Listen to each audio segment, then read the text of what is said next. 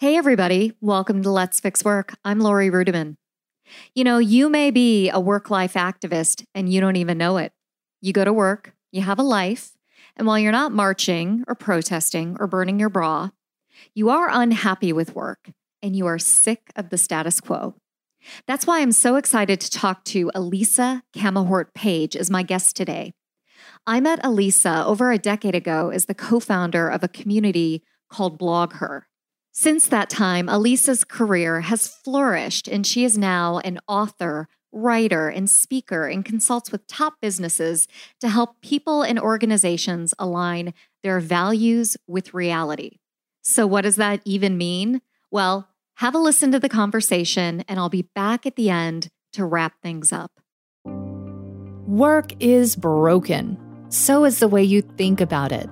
Host Lori Rudiman is breaking things down so you can put them back together and make work something you can enjoy. Let's fix work together. With the Let's Fix Work podcast, here's Lori. Hey, everybody. Lori Rudiman here. I have an awesome guest today, someone who I have admired for over a decade. My guest today is Elisa Camahort Page, and she is the co-founder of BlogHer and just has a storied career. So, Elisa, how are you today? I'm great today, Lori. How are you? Oh, I'm so grateful that you're on the show. I have just admired you from afar for so long, and we've connected a little bit on social media, but the great thing about podcasting is I get to invite cool women to chat with me for a half an hour. So thanks for being here. Oh, thank you so much. That's so nice of you to say. Well, I really appreciate your time today because I have this philosophy that work is broken and we need to fix ourselves in order to fix work. But maybe we can start there with that core philosophy. Do you believe that work is broken and needs to be fixed? I think in most cases, yes, work is broken and needs to be fixed. And I think it's because the further up people get in a management chain, the more disconnected they allow themselves to be from when they weren't in that chain. And so there's this fundamental lack of empathy going in both directions. Yeah, I agree with you. I feel that. Now, when you were working at BlogHer, you surrounded yourself first and foremost with friends, and then you built a community around your job. So what problems were you trying to solve there, and how did you specifically address that empathy mismatch in the marketplace? Well, you know, the interesting thing is that when Lisa Stone and Jory Desjardins and I started BlogHer, we did not know each other. I met Lisa through a mutual friend. We cooked up the idea of BlogHer and decided to work on that project together in the very first meeting. I had met Jory soon afterwards at a conference and asked her to help out. And the first project we worked on together, we weren't a company yet. We just decided to throw this conference for women who blog. We put our credit cards down to reserve a space. And we worked for 4 months together to produce what we called this labor of love. And now when I talk to entrepreneurs who are saying, oh, I need a co-founder, I need partners, how do I find them? I'm always like, why don't you date a little bit before you get married to a co-founder? Work on a project together. You get to see so much about each other and your working styles, and just as importantly, your communication styles. And doing something that doesn't have as high a stake as starting a company together or working on a team together is a great way to get to know people. And that's why I always tell people, if you have a chance to contribute to a project, work on an open source thing, help someone produce something, volunteer, be on a board. It helps you meet people and see them in a working context before you get married to them where you're going to work with them every day forever and ever. Yeah, that's really interesting. I wonder what surprised you about that first project that you worked on at BlogHer. What pleasantly surprised you, and what made you think wow, this is unexpected? Well, the thing that, of course, was surprising to all of us who showed up was that so many of us who were spending so much time at our computers all over the country, and certainly not all in tech capitals like Silicon Valley, where I live, were surprised to discover how not alone we really were, how many other women were out there finding support and finding content and information and finding help on the internet. And so that was a wonderful surprise. But the other, thing that actually, instigated us to start a company was this idea that, wow, these women are smart and they're talented, and a lot of them are stay at home or they've taken a break, and they don't know how to get back in to work. And yet they're producing great content. They're building very dedicated communities. Maybe there's some way that we can help them turn that into work, and by extension, income, and really help more women make money for what they're doing and what they're great at. They always say, do what you love and the work will follow. Well, a lot of people were out there doing what they love. And we asked ourselves, could we make sure that the work will follow for them? That's great. I think about that community a decade ago when I first learned about it. And some of the issues that we're talking about today, we were talking about in 2008 and 2009. So I wonder what your thoughts are about some of the conversations that we're having about work today. And are you optimistic or are you pessimistic about change when thinking about like wage inequality or I don't know, family leave or whatever, Me Too, right? I mean, name the issue. Those were issues that were front and center and blog her, in 2008. Well, there's two things that I'm pessimistic about or I feel downhearted about. They may surprise you, actually. I mean, the first is that I feel like remote work and a management team's philosophy about accommodating it has been very cyclical. And right now we're in a downward cycle where people don't know how to handle remote workers. And yet remote work makes it so much easier for people to participate at the level they really deserve to in so many areas. But I've been really surprised by how hard that is for people to really deal with. And I don't particularly understand it because I love to remote work and I have no problem having remote workers. So that's one thing I'm a little, pessimistic about. The second thing is just overall when I was part of the Silicon Valley.com boom in the late 90s, there was a way for people to participate in that boom that was much more egalitarian because more of the work was here, like right here. And more of the work was, full-time employees just at every level. You had people making lower salaries, and people making stratospheric salaries, but they all got options and they all participated in that boom. When you look at, some might call it boom times recently, especially in Silicon Valley, but by now, so much of the work is not just offshored or outsourced. So much of the work is now this gig economy approach where people aren't really employees. So not only do they not get benefits, they don't get stability of any kind. And because of I think, I'm generally not anti-regulation at all, but I do think that some of the regulation around corporate accounting has made it so stock options aren't even really a thing anymore for public companies in the way that they were. And so the people who get to participate in the boom times it's much more limited, and the wealth gets concentrated much more in fewer hands. And so and then when you add in automation to that, where are the jobs? Who's going to have them? And what do we do for the people for whom there simply aren't enough jobs to accommodate? I don't think the answer is just retraining.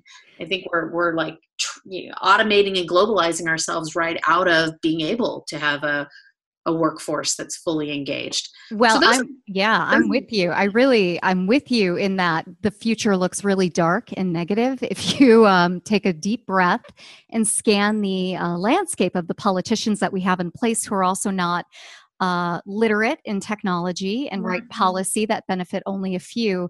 But I wonder about that optimism and that passion that you had for tech and community back in the day. I know you still have it today. And so maybe you can tell us about how you're currently fixing work and what problems you're currently trying to solve in your new company and your new role.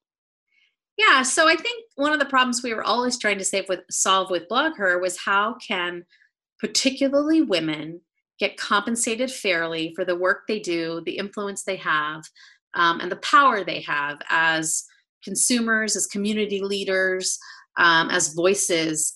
how can they be recognized? And I think more than ever, the concept of entrepreneurism and turning your side hustles into your hustles is powerful, is the way to have more control over your destiny, is the way to remove yourself from being dependent on a working infrastructure that isn't loyal to you, and I think a lot of us went through a lot of lessons about that lack of corporate loyalty back in the bus times. So I do think that there is a lot of attention to and resources for and information about really working for yourself and figuring out how to turn your passion into something that you can monetize and live on and live with. And so I think that's great. The other thing I'm really focused on, though, is if indeed we are evolving to a situation where we're more and more going to be having lots of gigs or lots of side hustles and be more consultative in how we work, then I think more and more we are entitled to bring our whole selves into our working life and be able to, we have the right to be who we are. And so I actually, with what I'm working on now, a lot of what I like to talk about is work-life activism balance. Because I feel like since the November 16 election, so many people I know who were never activists, who were never super plugged in politically, are fired up. They are wanting to make change happen. They want to know how they can do it. And they don't want to feel constrained anymore to pursue that, helping the world the way they see fit at the same time that they're helping their families and they're taking care of themselves. And so could you give us an example of what a work-life activist looks like? How would this person operate in the corporate world or in the gig economy? What's the shape of that person and how are they getting their message out? Yeah, I feel like that person is someone who is not coming to work and proselytizing about anything, but is, it can be open about the fact that just like other people might be going off to go to a kid's baseball game, I'm going off to go to a march. That this should be okay to say, that this should be okay to share. And that we are individuals who, I feel like there's so much constipation around what to share online, particularly, and about our beliefs. And if you take the time to express yourself and your opinions respectfully, then I think that we need to get used to people doing that more frequently, more openly. And either you're going to decide I can't work with that person because I disagree on this political point with them. But I think most people won't decide to make that call. Most people are going to just absorb it like they absorb anything else about the person. And hopefully learn. It would be great if they also learned as well. We started sharing more about who we are, and it starts to humanize what seems like radically opposite points of view. But once you get to hear somebody, you get to understand the humanity and why they think the way they think. And you start to understand this is an individual. They have needs, they have wants, and they're not all that different from me. I get that. And I also think that when people I think we've seen it in social change can happen very quickly when people realize that they know and love someone who is personally impacted by an issue. So we've seen very, very rapid change. And the days of, I think, not really owning your identity in the workplace and in public are kind of fading away. And I don't think today's younger generation is really worried that much about it. They are who they are. They want you to know who they are. What they believe is part of their identity. And I think they're a little better at balancing that activism and advocacy and philosophical belief into their identities than those of us who are older, who remember when you were never supposed to talk about religion or politics or any of that. Talk about the weather. Like nobody wants to talk about the weather anymore. That's exactly right. Or we want to complain about it, which is just fine. Yeah, give me a break. So, hey, as we wrap up this section, I really would love to hear how you know you're fixing work. So when you think about your job at the end of the day, who tells you that you're being helpful or you're successful or you're making a difference? I know I'm fixing work when I work with my teams, when we are having fun, even when we're under stress or having to solve problems. Some of the best laughs I've had have been with my team members. And that's what you'll remember long after you handled the stressful situation. So to me, laughter is a measure of fixing work. And the fact that I'm in touch with so many people who have worked with me, I'm still in touch with people who worked with me 20 years ago, not just 10 years ago.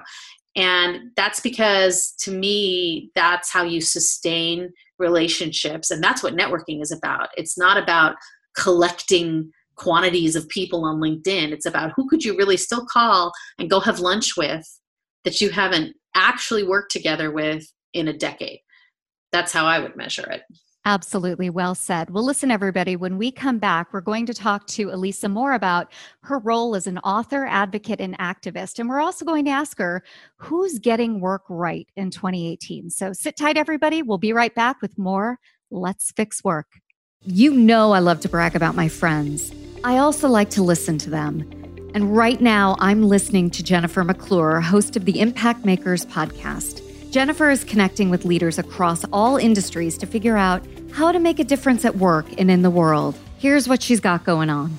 I believe strongly that each of us has the ability and the opportunity to positively impact people through our work and through how we choose to live our lives. The truth is that you've already impacted people in this world, even if you haven't been trying. I love what Jennifer has to say. And if you like what you're hearing right here on Let's Fix Work, you'll love what Jennifer's talking about on Impact Makers. So go to jennifermcclure.net/iTunes and subscribe today. Welcome back, everyone. This is Lori Rudiman, and you're listening to Let's Fix Work. And my guest today is Elisa Camahort-Page. She's an author, advocate, and activist, and someone I have admired for a very long time. Elisa, are you ready for round two? Absolutely. All right. Well, here we go. You know, the world of work can be depressing, which is awesome for me because it gives me a podcast, but it's not awesome for the people who are in it. So we've talked a little bit about what's wrong with work, right? Mistrust, just corporate stupidity, all that kind of stuff. I wonder what you like about the workforce. What's going right? What do you see and what do you like? Well, I do think there are some companies who are focusing more than ever on accommodating, allowing for more flexible work situations. And that allows more people to be in the workforce contributing. I have a friend who works at Mozilla and is praises them a lot for how they behave in that way, how they trust their workforce, how they accommodate their workforce. I think a lot of times it's not the companies distrust everyone. It's that they know they have some people that are not doing well, not being efficient, that are taking advantage of the situation. And rather than address those specific employee issues, they create blanket statements. So I really, think that is at the core problem that happens, is that people don't want to deal with conflict and negative situations. And so they just make it suck worse for everybody. Hey, as an HR lady, I can confirm that. We manage to the lowest common denominator. That's how that works. Yeah. But I do think that there are companies that don't do that and do allow for more flexibility. And what was the other company that I know of? Oh, Automatic, the makers of WordPress. They actually don't have a headquarters. That's really interesting. Yeah. Wow. And then my friends who run Clever, which is an agency, they also don't have a headquarters. They come together physically on the regular. I mean, they do find spaces where they come together to meet. But other than that, they do accommodate. And you know what? These are going to be the companies, the people who have kids to raise or parents to take care of, or, any other of the myriad reasons, disabilities, you name it. These are going to be companies that people are looking for because, they're so much more efficient to work for and respect your time so much more. And listen, I don't have kids or ailing parents or a disability, and I still want to work for a company like that, because spending 2 hours a day in the car is not like my idea of a really good time or an efficient use of my time. I don't So, disagree at all. One thing I do worry about is this conflict avoidant trend that you just talked about, because mm, I see this not only in our societies, but in our workplace. And there is something to be said for bringing people together physically in a room regularly so that they can communicate and see micro expressions and facial mm. movements and body language, because you build a sense of trust so that when you go back to your computer and you have a contentious conversation, you can actually envision someone's face in your brain and go, oh, hey, I know if I say this, they're going to be angry, or they know I'm joking, right? So I think that physical proximity to one another is so important. And companies are really doing it wrong. They're either doing all remote work and wondering why it's failing, or they're still sticking to that office model instead of doing that clever model or the automatic model where they bring people together regularly. But travel is expensive. That's part of this. Bringing people together is expensive. But what we can do as individuals, I learned a lesson actually from my co-founder Lisa early on in Blocker, very before we were a company. Jory and I were kind of similar in communication style, which was a rather terse communication style. I mean, even though we were all in the Bay Area, we only met at Draeger's in San Mateo every 2 weeks or so in person because we were all in different parts of the Bay Area, which is very far flung. And the rest of the time, it was all email and occasionally Skype calls. And so Jory and I were kind of similarly terse. And Lisa, whose mom is Southern and who I think was just raised, just slightly differently than we were, she at one point said, guys, I just need a little humanity. Do you mind saying please and thank you and like, hi, how's it going? That would just really help me. And forever after, and I just told her this recently because I don't think she realized, she changed how I communicate. Now when I write an email, I write it in my usual, like how I would write it if I didn't care how anybody felt about it. Boom, boom, boom, boom, done. And then I go back and I like to call it adding the humanity. I also go back and remove the disqualifying of myself. I remove the I thinks and I believes and don't you think, or is that okay? Like all those kind of weakness phrases, I try to remove them if at all possible, but I add the humanity. And I do think we behave different. The reason being in person makes such a difference is because we behave differently. We would never talk to someone in the same room the way we do in email. And so if we could just bring a little bit of that humanity to more of our day-to-day communications, I think we would stave off a lot of the miscommunication that happens because we can add tone into email. I mean, I agree it's hard in a 140 or 280 character tweet, but in email, we can add tone. We can be more thoughtful about how we're communicating. We can figure out how to send a message, even a tough message, in a way that conveys empathy and understanding. And I think a lot of times we just convince ourselves there's just not enough time for that. And really, we're talking about like 30 seconds. And if you can avoid a 20 email exchange with escalating crankiness because you took that 30 seconds, you are ultimately going to save yourself time. So that's what I would think that every individual can think about when thinking about how to improve the experience of remote work. I love it. Amazing. And I don't disagree at all. And I know you have some opinions about the future of work that are tied into the gig economy and also tied into automation and women. So I would love your take on what's going to happen with the future of work. You've talked a little bit about how you're pessimistic. Are you optimistic at all? Anything good going to happen in the future of work? Well, you know what? I think it's interesting. I don't know enough. I'm sort of starting to learn about the concepts of universal basic income and see, I don't see another option. Why should all the profits of a company get concentrated further and further into smaller and smaller hands when it is our infrastructure as a country that allows all of these companies to be able to succeed? And so is there a time when we'll need to give people universal basic income? And then there's people who will tell you, oh, but people don't want income. They want meaning. They want purpose. Jobs give you meaning and purpose. And I'm like, well, yeah, but it's Maslow's hierarchy of needs, right? If I don't have shelter and food and the ability to take care of myself, I'm really not thinking about meaning and purpose too much. So, and imagine the things that people could create and do and contribute if we could take care of that fundamental, those basic needs.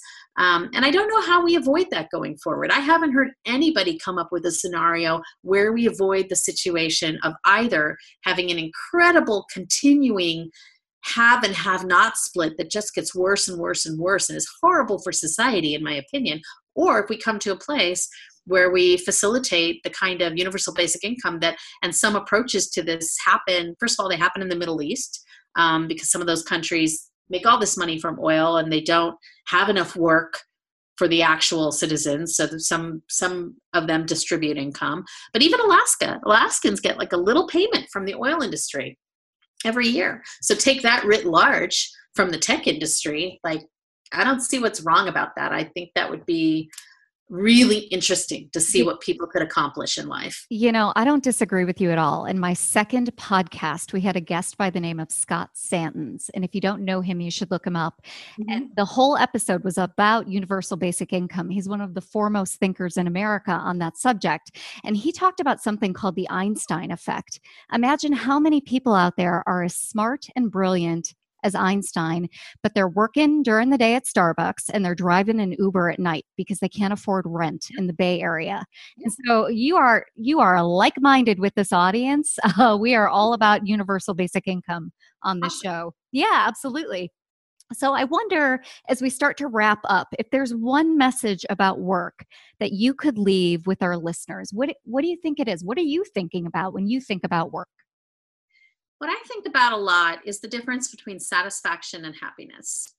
And this all started long ago when I had a boss who came in over me who did not know anything about what I did. And so I gave him this whole presentation on everything that my department was supposed to do and how few people we had to do it. And I said, it's very hard to keep morale up when people, this was during the bust times, it's very hard to keep morale up when people come to work every day and know they can't do a good job because they just don't have enough time and bandwidth and resources.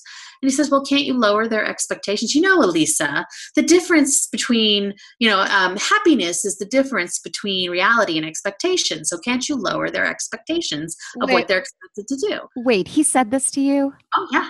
And so I said, that would be so awesome. Will you talk to the executive staff to lower their expectations? Because I'd love that.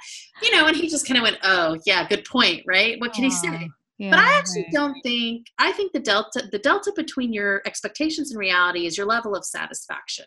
You can be happy but not satisfied with things in your life. You can be satisfied with your life and still be very unhappy. And to me, when I think about what's happiness is the delta between your values and who you are at your core and how you act on them. And the closer you can be to acting on your values in your life, the really, truly more deeply happy you can be, because that is living your purpose. That is living with meaning. And why are so many people unhappy with work? Because their work doesn't contribute to them living closer to their values. And so really that's what I want to do. I want to figure out how I can take my values and turn that into work.